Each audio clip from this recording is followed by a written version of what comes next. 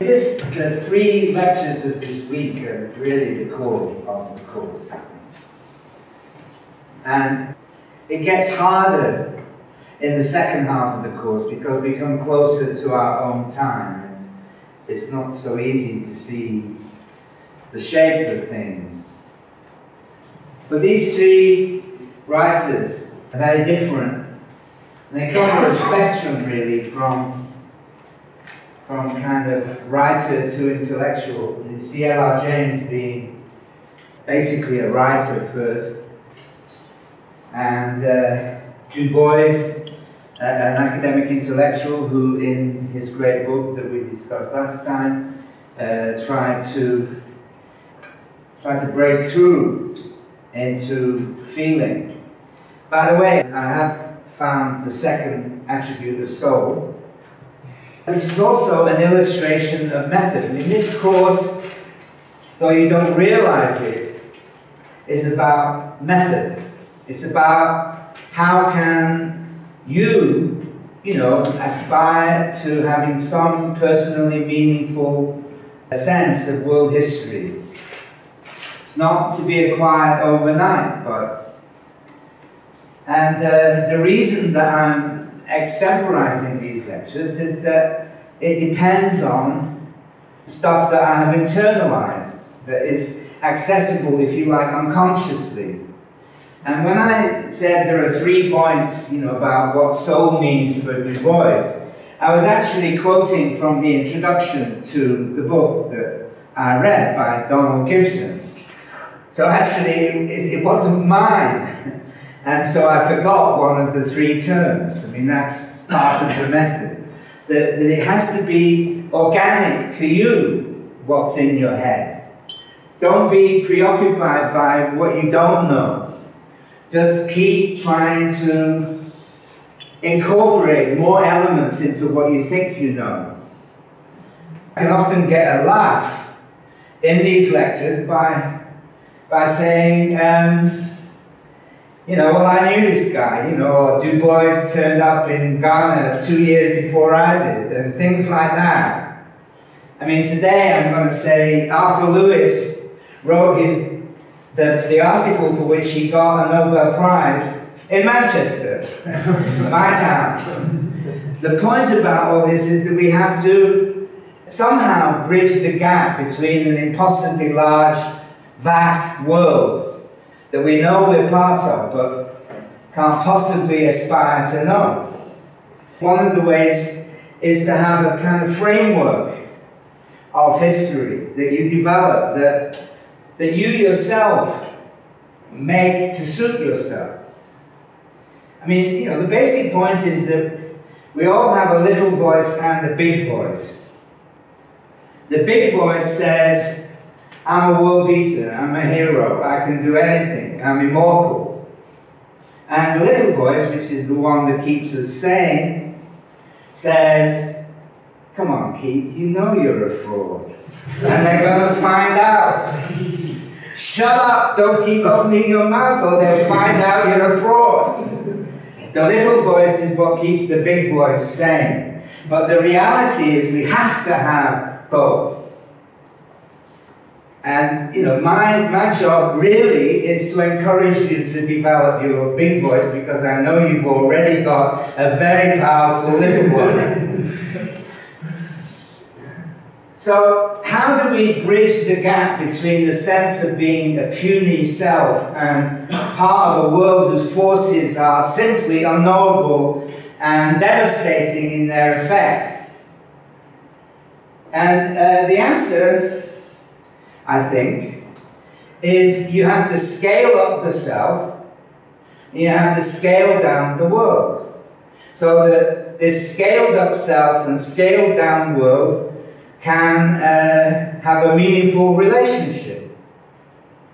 I mean, people do it in different ways. I mean, Stephen Hawking, the great disabled scientist, says, I want a theory of everything.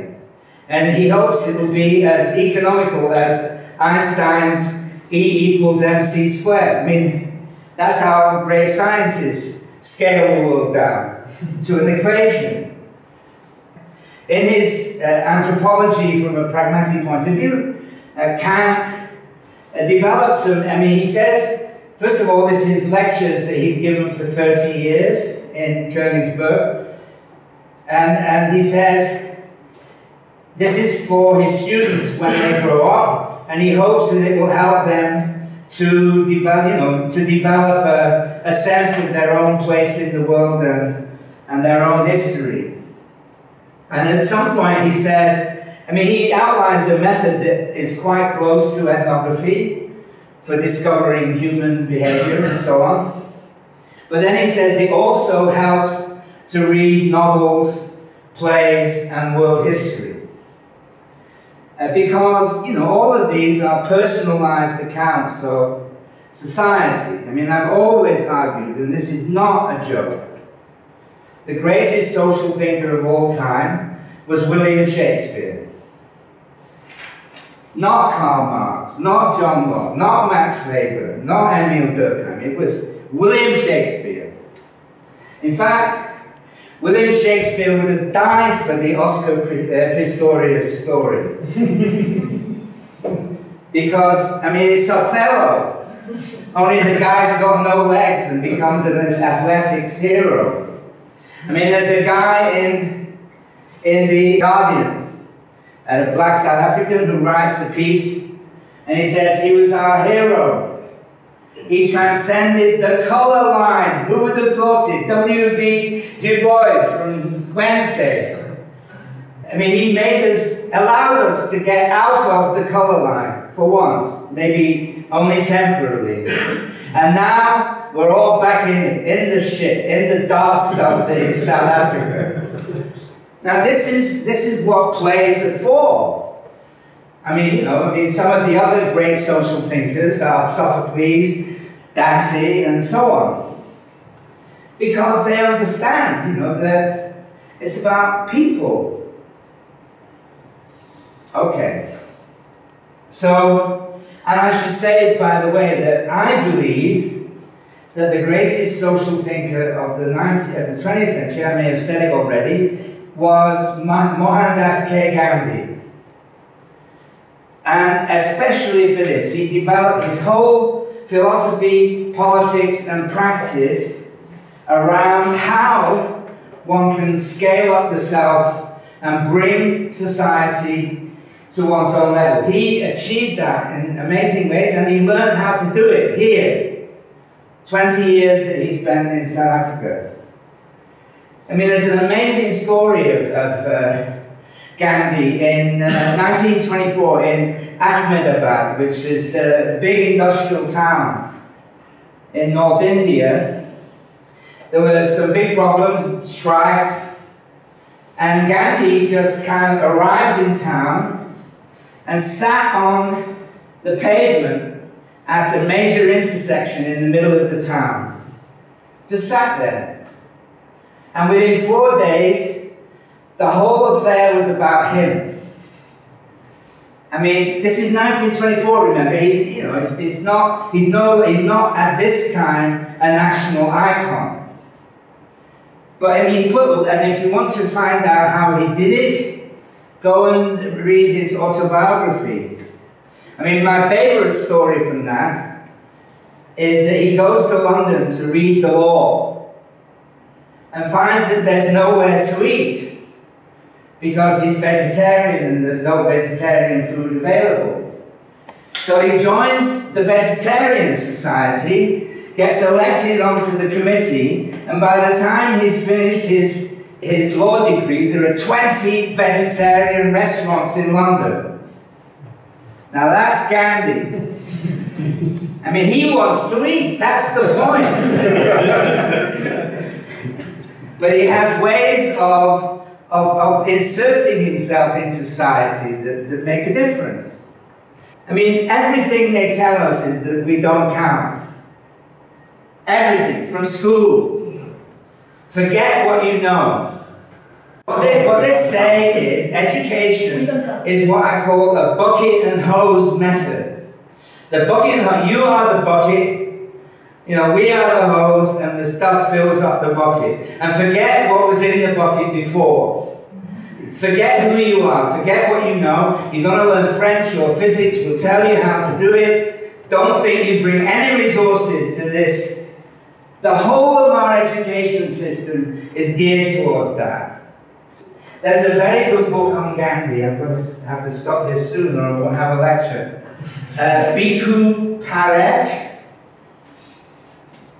called Gandhi's Political Philosophies, about 1988. Gandhi detested the modern state. He said the point of a civilization is to enable its members. But everything in our civilization is geared to disable citizens. You know, including the education system, including a system of healthcare in which all you're allowed to be is patient, meaning passive, or sit there and let them do something to you, preferably when they knock you out and start cutting your body out. I mean, imprisonment is the... You know that 25% of all prisoners in the world are in the United States? 25%. And most of them are black. So imprisonment is the symbol of what the state does to its citizens. So this method of teaching yourself by trying to develop a framework that works for you and inserting into it things that make sense to you. I mean, I can remember the moment when I discovered this method for me. I was reading an article on revolution in 19th century Ceylon. It was a revolution by Muslims against the Portuguese and the Dutch. And the date of this revolution was 1848. Well, everybody, at least I know, 1848 was the year of ultimately failed revolutions in Europe. And I thought, what happens if, there was a connection between these two events that we would never know because we're all trapped in these regional and nationalist histories that say, William the Conqueror was really just an English king rather than a Viking bandit whose main aim was on Jerusalem and the Holy Land. So for example, just let's take some of the connections which you can't make yet, but maybe you will eventually.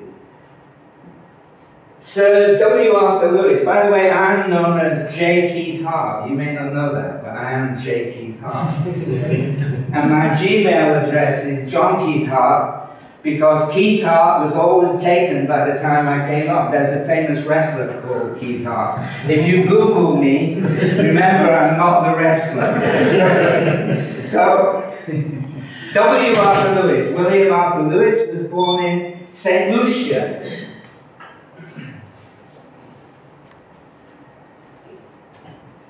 I think St. Lucia is possibly the most beautiful place I've ever seen. It was a French colony in the 18th century, and it became part of the wars between the British and the French. We talk about 1914 as the First World War, but the First World War was the Napoleonic War between the British and their allies and the French, Napoleon. And there was a lot going on in the Caribbean because for both Britain and France, the Caribbean sugar trade was their principal source. So there are some very important battles in the overall war. We were talking about these on Monday in relation to the Haitian Revolution. So anyway, St. Lucia became a British possession finally in 1814. It's in the Eastern Caribbean, what the Jamaicans like to call the small islands. And it has a Creole patois, which has a very major sounding of French even now. And Arthur Lewis was from there. He's a very, very different character from James and Du Bois. I mean, he's an academic all his life. You could say that he's quite conservative. He was an economist. This is his book, though.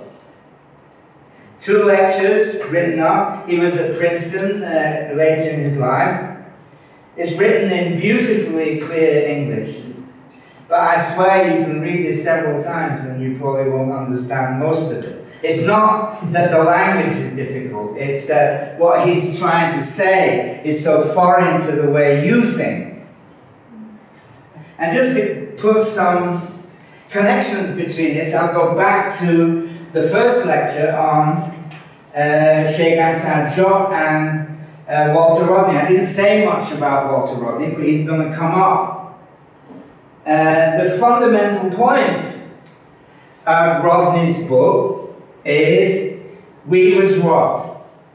That economic development consists of powerful people stealing what powerless people have. That the Europeans became what they are. They took over the world, if you like, and most notably through colonial empire in the late 19th century. They did this essentially by ripping off the natives. That idea is taken for granted in many cases. I linked Rodney's book to the development of underdevelopment theory in the early 70s. His book was published in 1972.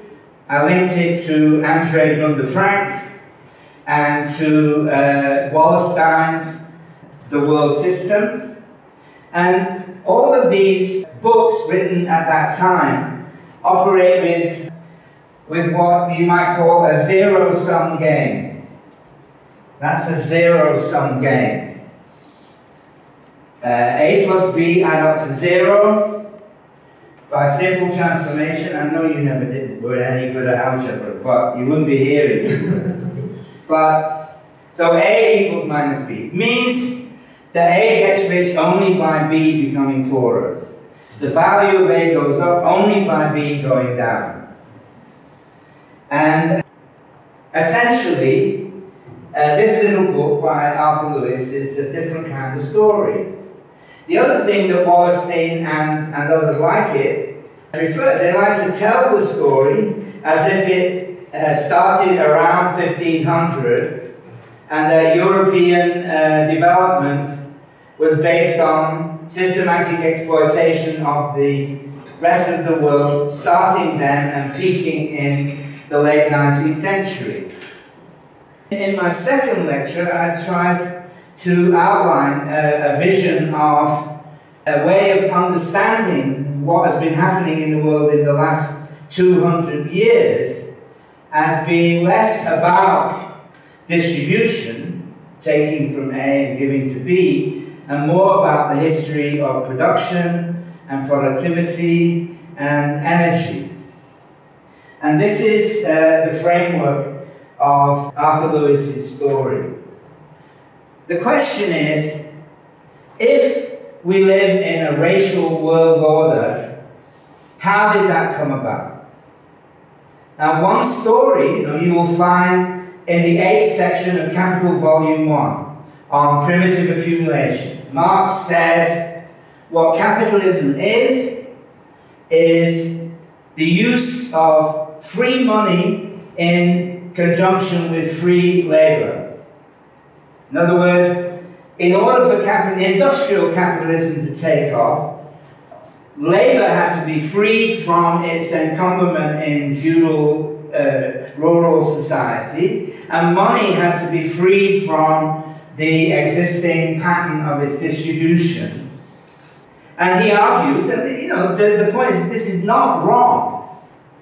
He argues that the way that free labor and free money arose in the period from 1500 to 1800, let's say, was by peasants being kicked off the land to form a rootless proletariat, and by money being accumulated by piracy, slavery, colonial domination, stealing the gold from the Incas and all that. So the capital fund came from ripping off overseas, and the labour force came from the occupants of the land, the workers on the land being thrown off it through enclosures and other methods.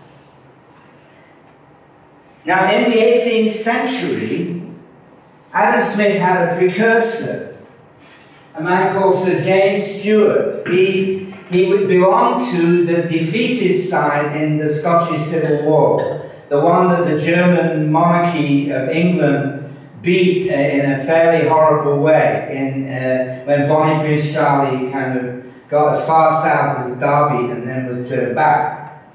And Sir James Stewart followed the pretenders, Bonnybridge Charlie and his father, into European exile, where they lived principally in France and Spain and Italy, in major Catholic monarchies. Not Italy, but anyway. France and Spain. And Sir James Stewart wrote the first book in English that used the term political economy. It was actually a French term, économie politique. And he wrote a book in 1767 called Principles of Political Economy. And just to remind you, Adam Smith wrote The Wealth of Nations in 1776.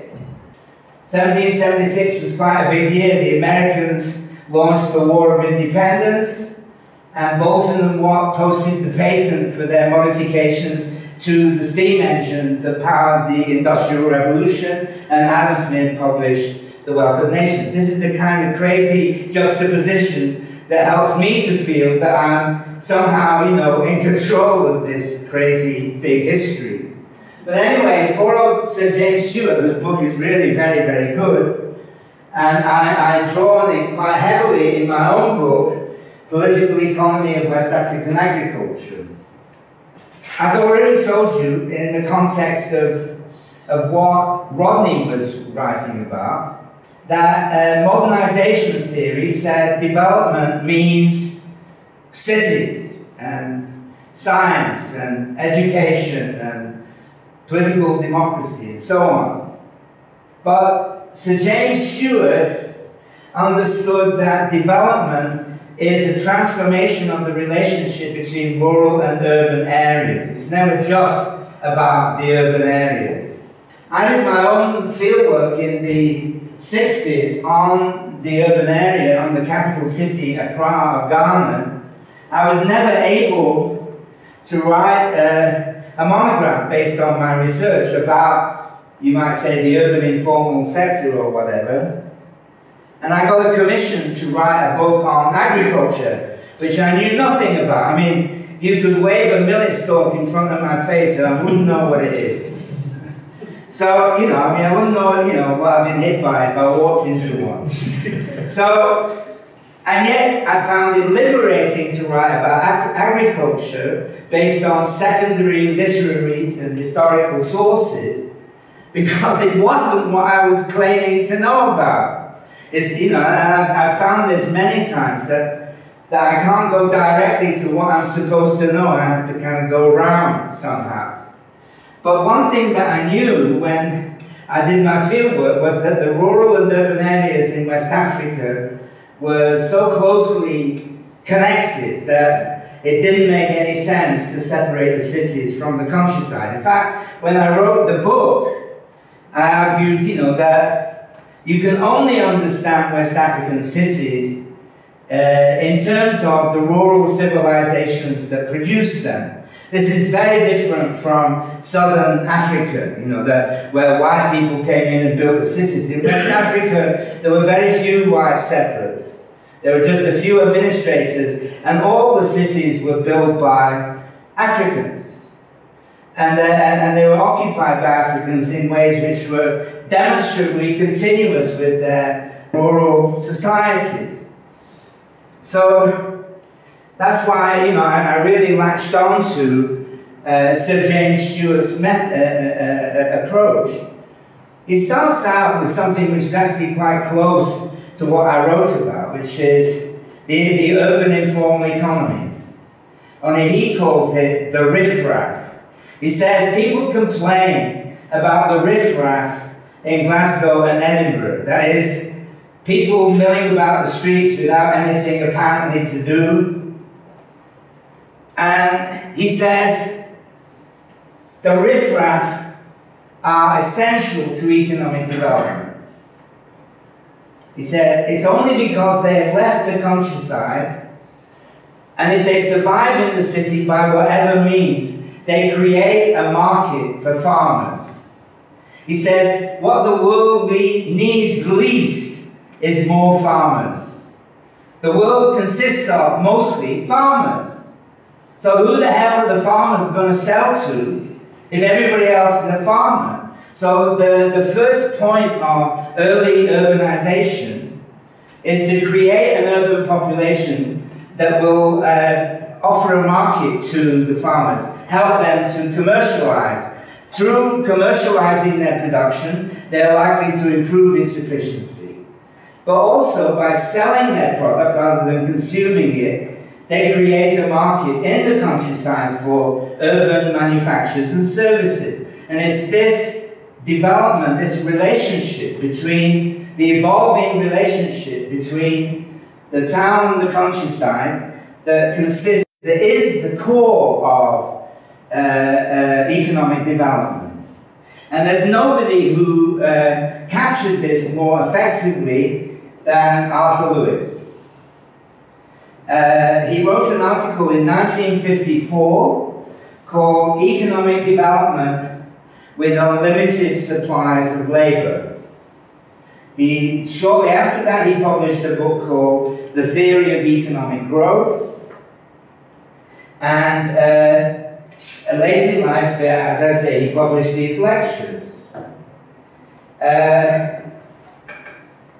He taught at Manchester, and this isn't just about me, by the way. He published this article in the journal called The Manchester School, which is something in anthropology that we have applied to Max Bookman and so on. But the Manchester School is the school of liberal economists that developed in Manchester in the 19th century. And let me step aside a bit. When I finished my PhD based on this research in West Africa, I realized that I understood the street economy as well as the people who were in it, perhaps even better.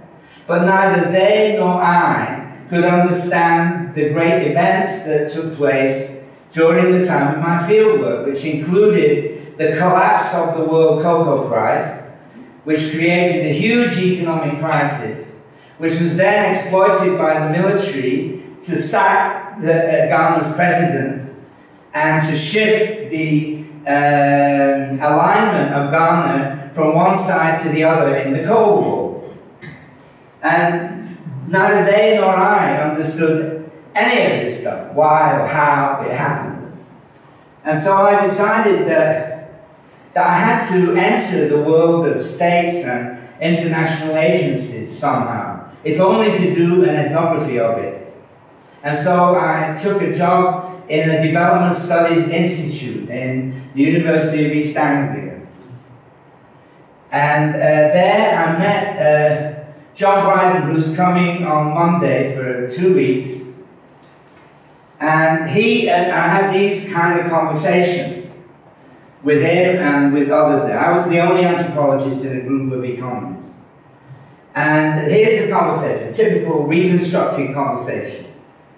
So John Bryden says to me, in northern Ghana, is the marginal productivity of agricultural labor zero or near zero? So I say, you what? I mean, what's that?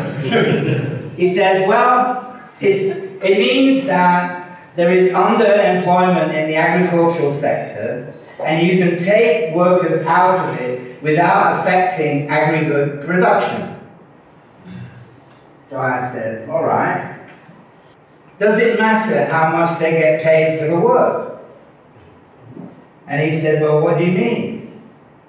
And I said, well, agriculture in northern Ghana is organized by something that the French anthropologist Pierre-Philippe Rey calls the lineage mode of production. This is a system in which the labor of young men is controlled by old men, who then convert their control of production into controlling these young men's access to marriage through the Bridewell system, the Lobola system in South Africa. So he says, so I said, basically, they don't get anything for the work that they do. So if they can get out of that into the city, anything they get there is better than what they're going to get at home. He says, that's really interesting. I said, why did you ask me anyway? He says, because of the Lewis model. I said, what's that? So we talk about the Lewis model. The idea that essentially capitalism can develop in backward areas, as it were, because in the first stages, there is an almost infinite supply of low-paid labor coming out of the countryside to work in the towns. And so that capitalists can absorb this labor force, and they don't immediately have to pay more for it as the whole system develops. And of course, there are many reasons for making... there are several ways in which you can pay little for labor, which we will probably have to come back to. So this is it. So he had two sectors. It's called a dualist model of development. There is a traditional sector, which is predominantly agriculture, which is mainly concerned with subsistence.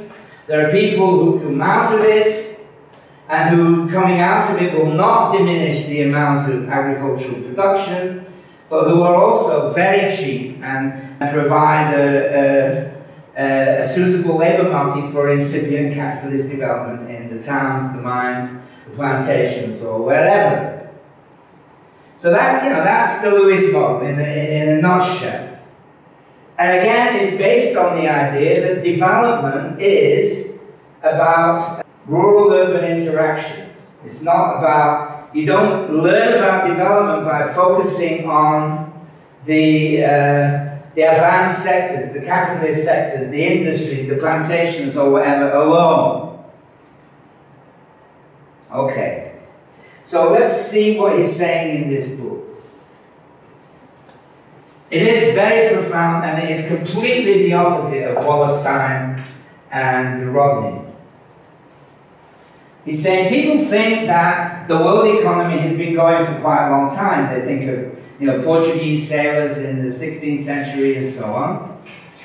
But his argument is that until the second half of the 19th century, there was, international trade accounted for almost nothing. Less than 1% of the total economy of every country except Britain.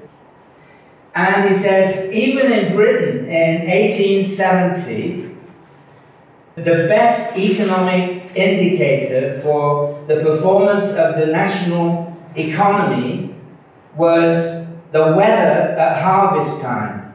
In other words, if the weather was bad at harvest time, the British economy went into a slump.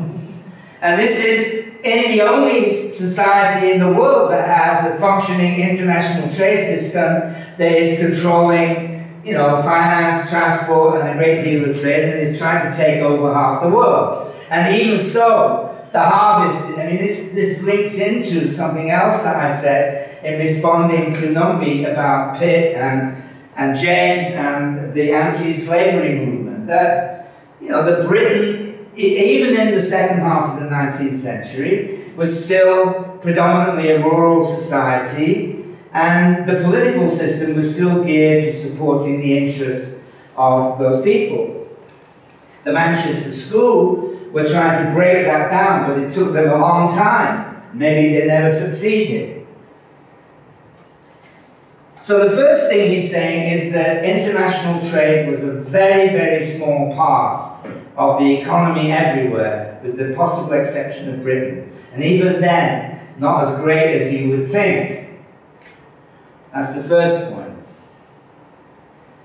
I mean, the question that he's trying to answer in these lectures, in this short book, is how did we arrive at a racialized world economy? How did the world economy become divided into rich industrial exporters and poor agricultural exporters? How did that happen? And he's fully aware that this took on a definite racial dimension. And he's saying that the origins of this system were in the late 19th century. Remember, we talked about Martin Bernal and this whole discussion of when a racialized vision of Egyptian history developed, that it only really took off in the 1830s and the decades afterwards, because that was the time when the serious grabbing of the world took place. Well, this is more or less what he's talking about. And he identifies a period which corresponds very closely to the one that we have just been through. It's the period from the 1880s until the First World War. And he's saying this economy that we now live in, he's writing in the 1970s, was made then. It was made under conditions of financial imperialism, just as the economy that made South Africa what it is today was driven by financial imperialism. And he says, in his explanation for why Britain was the first and major industrializer, is that Britain had the most productive agriculture. This is his argument. That from the London was a huge commercial market for food from the 12th, 13th century. I mean, it had 1 million population in the 17th century. I mean, the whole of southeastern England was geared towards supplying commercial food to London. So, all these people who founded America, these Mayflower pilgrims and so on, they were all from this commercial, agricultural middle class from southern England. Puritans, Protestants. These are the people who fought the Civil War, obviously, against the people with big hair and fancy jackets. So his first point is that the productivity of agriculture is the driver of economic development. And this is linked very closely to Sir James Stewart's argument. Sir James Stewart is asking, how do you increase the productivity of agriculture? First of all, you have to have a non-agricultural market for what they produce, and so on and so forth. So, I told you that if you work through this, you will think you're understanding it. But when it comes to the core of the argument, you won't. I'm not sure I do yet, or ever will. It's the argument is based not on marginalist economics. It's based on classical economics. That is the work of David Ricardo and J.B. Say and others like him. So it's a self-consciously classical theory of economic development. So what Lewis is arguing is that between the 1880s and the First World War, there were two migration streams. One from Europe, mostly going to temperate zone countries of new settlement, Australia, Argentina, 3/4 of them, in fact, to the United States. there were 50 million of these people. 37 million ended up in the United States, and the other 13 million went to Canada, Australia, South Africa, Argentina, and so on. But there was another stream of migrants in the same period, and they came from India and China. They were called coolies. And most of them went as indentured labor. This was the system that arose to replace the slave system. Remember that the Americans abolished slavery in 1864, and Cuba and Brazil were the last to abolish in the 1870s and 80s. So indentured labor, in case you don't know, was a system where people were given free transport to work on plantations in the tropics mainly, but also on construction projects and other things. And it was usually a term contract. They were bound to work for 3 years, after which they could. And they got free transport, and they were put into this semi-coercive system. I mean, in South Africa, from the 1860s until the end of the century, there was a very large number of Indians who came into the sugar plantation system in Natal. And many of the farmers there were Caribbean aristocracy who had moved out and were looking for more suitable conditions. It's also the case that the Zulus didn't want to have anything to do with the British capitalist economy, so they had to go and get them from India. And that was a major story. And this happened in a number of places.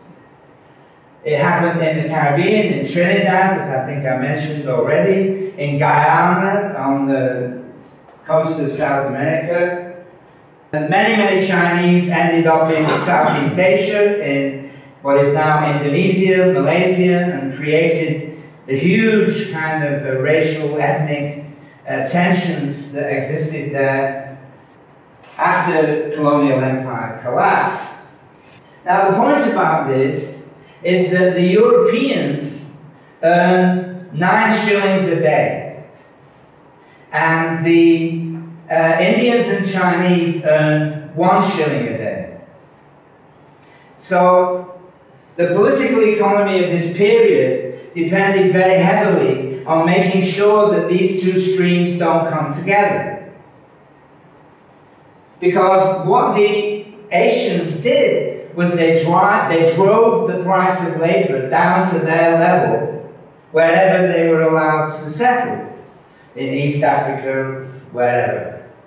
So this is the essence of the early 1954 article, that these people are living in an agriculture that is so poor and where productivity is so low, they will move internationally for next to nothing. Unlimited supplies of labor. The Europeans, on the other hand, are coming out of a developed, mechanized agricultural system. And it is because of the productivity of rural labor that they can command 9 shillings a day, because nobody would move internationally for less. There's an anecdote I want to tell you. I mean, why do you think the American car industry is in Detroit, or at least was? Why do you think it's in Detroit? Because in the late 19th century, the Midwest was this huge agricultural production area. And it was served by the great rivers, Mississippi, Missouri, and by the Great Lakes. And the Great Lakes provided water transport for coal, steel, whatever was needed. So Detroit actually evolved as the place where agricultural machinery was made, drawing on cheap sources of coal and iron, coming in, being floated on the Great Lakes. The second thing is that nobody ever imagined that the car had an urban application. They said, well, you know, we've got trolleys driven by horses in the cities. I mean, why would anybody want a car, you know? I mean, the people who are going to need cars are these farmers in the Midwest because they're scattered out. I mean, they're very low labor inputs and they live miles from each other. They need cars to kind of have any kind of social life. So that was another reason for converting the agricultural machinery industry into a car industry. And of course, there was a trolley system on rails from Washington to Boston through New York and Philadelphia. And in the 1920s, a consortium of automobile manufacturers led by Chrysler bought the trolley company and ripped up the rails. And from then on, you know, it was the smell of petrol and not of horse shit that you generally got in the middle of a city. So, I mean, this is what I'm just telling you this story because I want you to realize that this is about the interaction between agriculture and the city. Now, Arthur Lewis has his own, so what he's saying is that, I mean, there were only two places in the world where these two migration streams met. You'll never guess where they were. I mean, just think of the most racist societies you know. The United States and South Africa. In South Africa, Chinese and other, you know, laborers built a lot of the railways. I mean, there's a huge story about that. I already mentioned the Indians in South Africa. The whole segregationist system grew up in Natal around segregating Indian and white workers. I mean, these Indians worked for 3 years, then they went off the plantations and opened up shops. And it was the small white working class that wanted protection from competition with Indian people. Because these Englishmen and Indians were not of any different quality in terms of mental and physical and other capacities. So, you know, so there was pressure to keep the... so, you know, all the segregationist legislation, including discriminatory property owning laws, voting laws, licensing for urban enterprises and so on, all these were developed in Natal in order to save white people from Indian competition.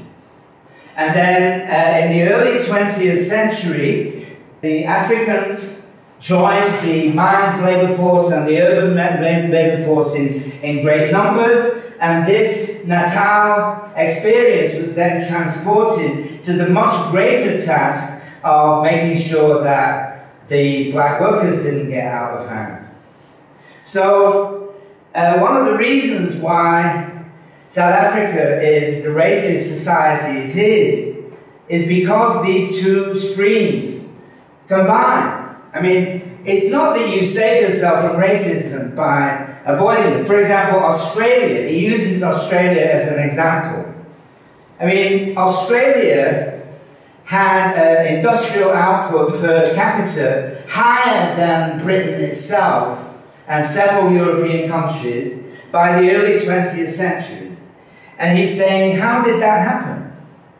Well, one of the ways that it happened was that the white working class in Australia had a racist immigration policy that nobody from, I mean, look at them, they're sitting in the desert. I mean, a handful of white people, they get rid of most of the Aborigines, that didn't take much effort. But they got, you know, they got these billions of Asians just across the water, ready to come in and occupy the desert and drive them out of their jobs. So this, I mean, and of course it's Industrial Labour Party that pioneers this thing. Same thing here in Johannesburg on the Rand.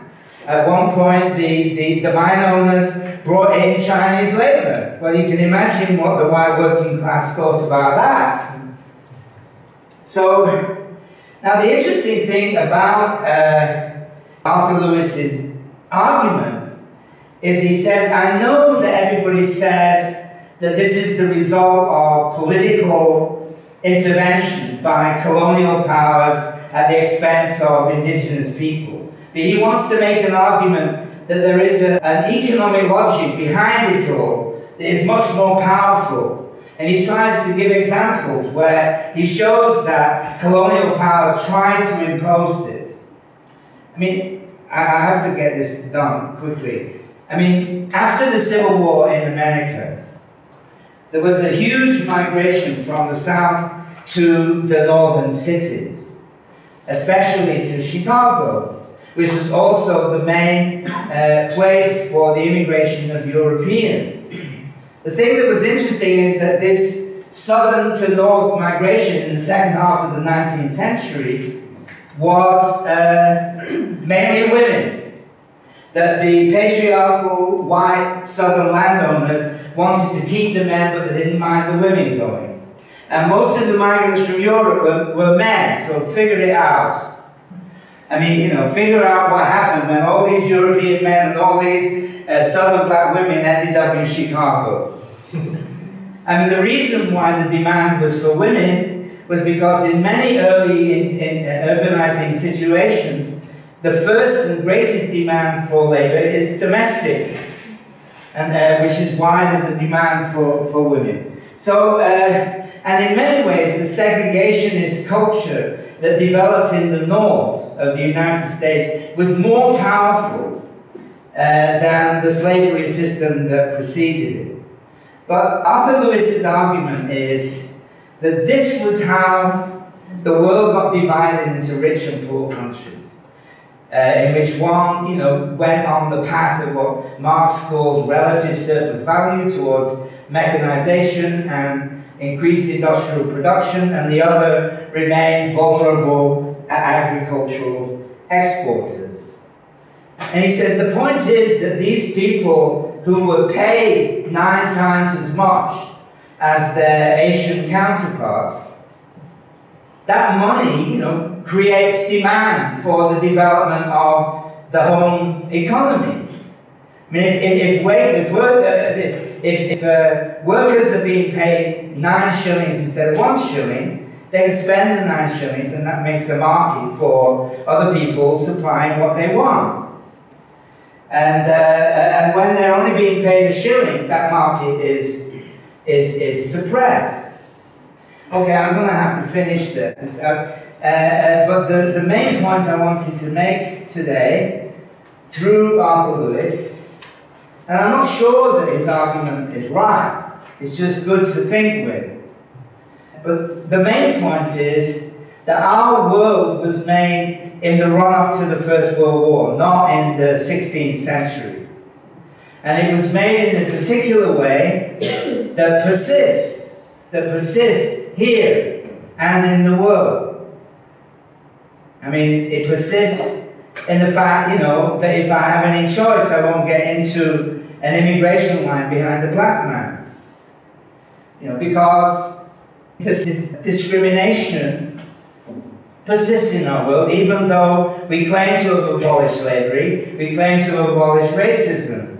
Isn't so. It's still, the color line is still the major challenge for the 21st century, not just for the 20th. Okay.